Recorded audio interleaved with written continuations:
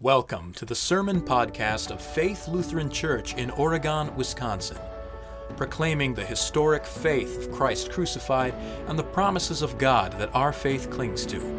For more information, visit us online at faithlutheranoregon.com.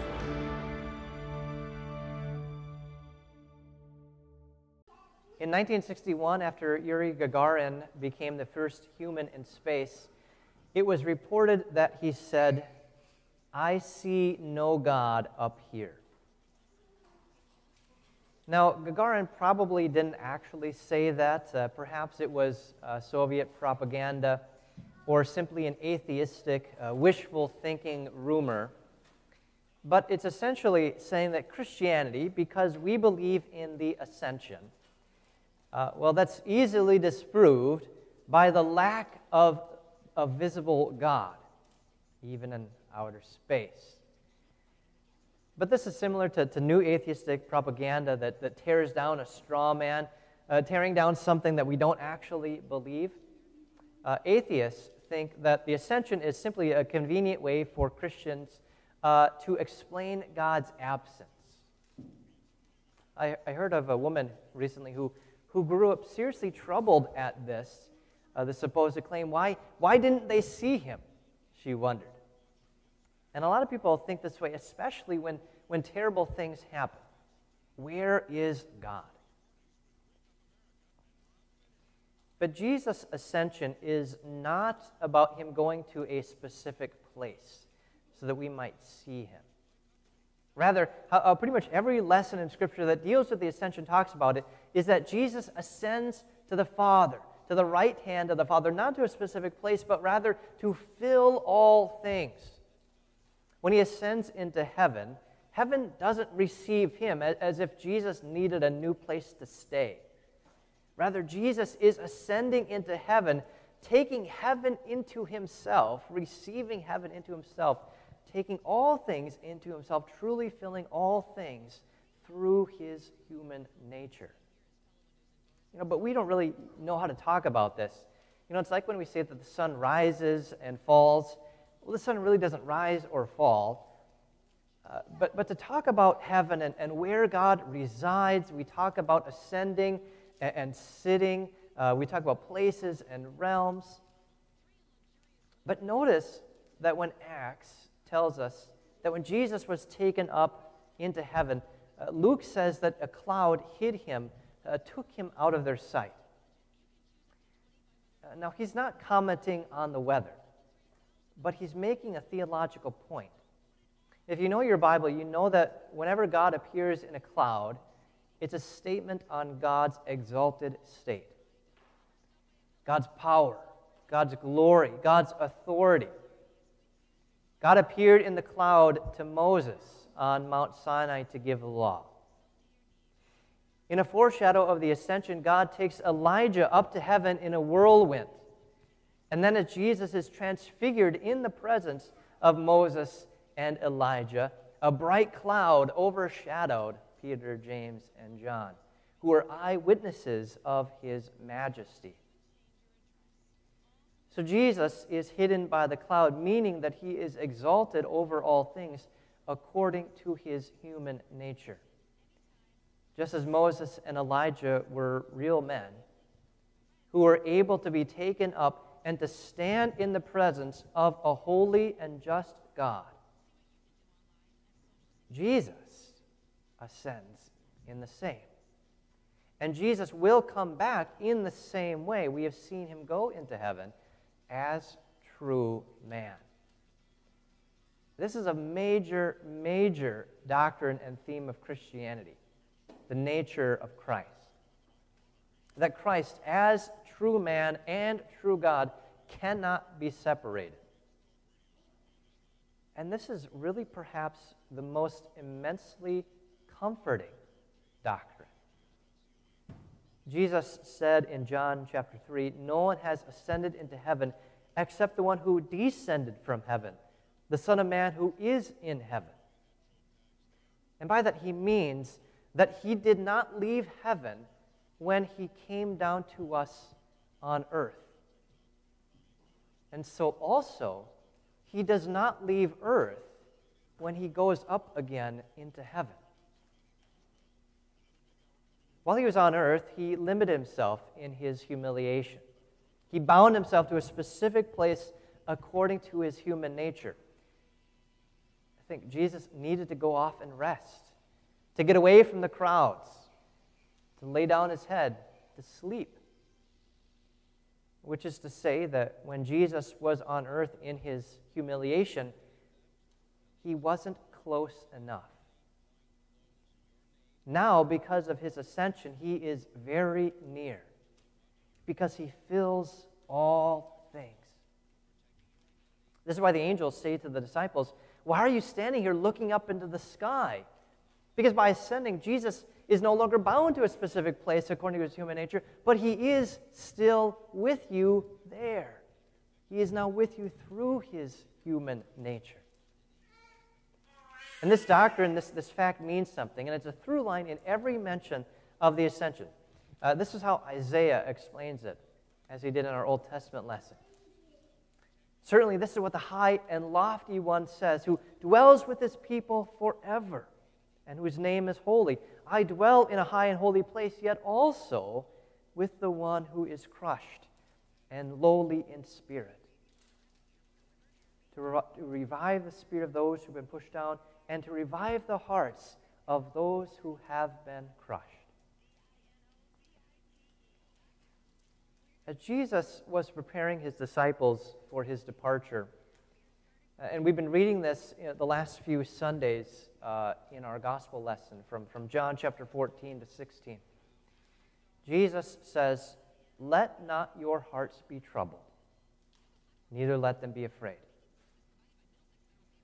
You know, for most people, if someone says to you, "Don't worry, it'll be okay," and then leaves, it's like, well, gee, thanks for the help.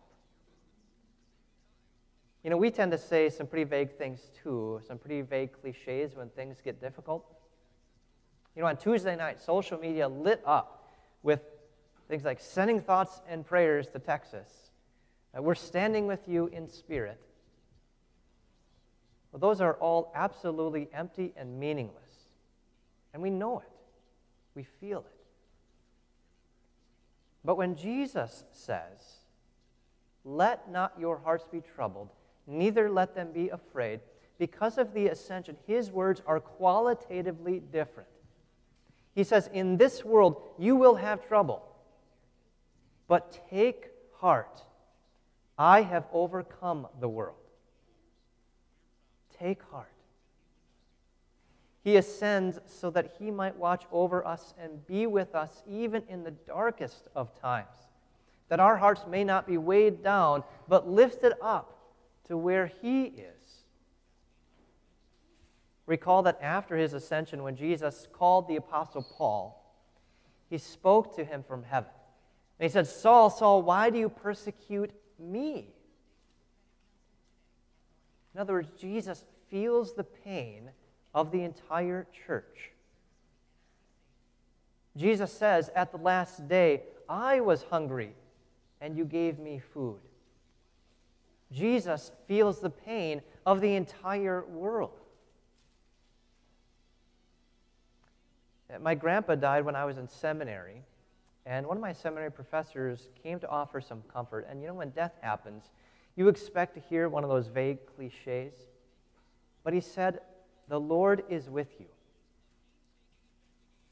That's the promise of the ascension. The Lord is with you.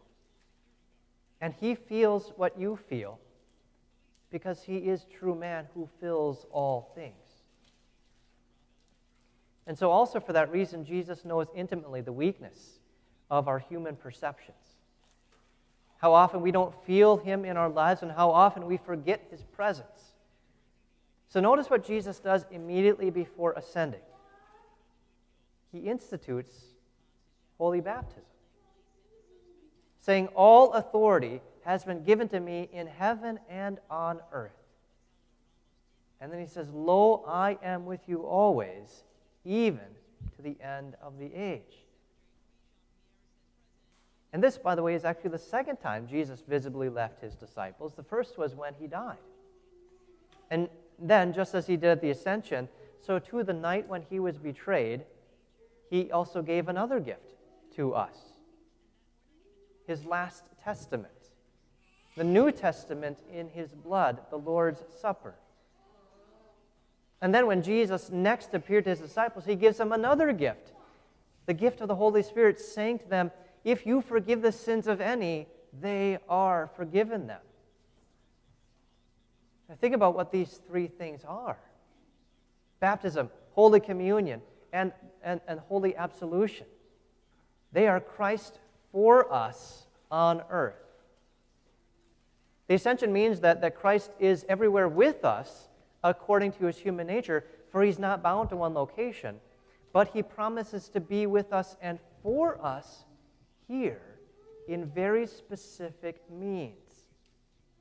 Water, word, bread, and wine. Not just symbolically, not just spiritually, but really, because he fills all things. And what Jesus is doing through these means is descending to us so that he may raise us up to him, so that we might be made partakers of his divine nature. He joins us in our human nature so that we can join him in his. And this is why the church, before each baptism and before Holy Communion, says this in her liturgy, what's known as the Sursum Corda: lift up your hearts. And you know the response. We lift them up unto the Lord. St. Augustine viewed the Sursum Corda as the most succinct description of the church's vocation, and particularly the office of pastor. And I mentioned this to you before, and the more I think about it, the more this is absolutely true, that by declaring Jesus to you through the forgiveness of sins, by water, word, bread, and wine, your heart can be lifted up. Lifted up above all the problems in the world, because Christ has all things under his feet, and all authority in heaven and on earth has been given to him. Your heart can be lifted up above all the pain and suffering caused by your own sin, because you have received Christ's words of forgiveness from the mouth of the pastor. By ascending into heaven, the seal of approval is placed on your redemption. The unbelieving world, with their hearts weighed down with the problems of sin and evil, may say like Gagarin, I see no God up here, but lift up your hearts. Because Christ is not bound to one location, but he comes down to earth to you and for you, so that you who are his body may be where he is, in the glory of the Father. There is no distinction between Christ as man and God. There is no distinction between Christ in heaven and Christ on earth. You and I are the body of Christ. He is the head, and where the head is, there full well I know his members are to dwell. You cannot be separated from Christ. He is with you, and you are with him. He is with you today in his body and blood, forgiving your sins, relieving your guilt, sharing your pain, bearing your burdens, healing your grief. Jesus' presence and his promise to return in the same way that you have seen him go into heaven, to bring you, body and soul, into heaven, is what frees you, what lifts you up from the pressures and worries of this life. So lower your eyes to where Jesus is for you today, and lift up your hearts. In Jesus' name, amen. Glory be to the Father, and to the Son, and to the Holy Spirit, as it was in the beginning, is now, and ever shall be, forevermore. Amen.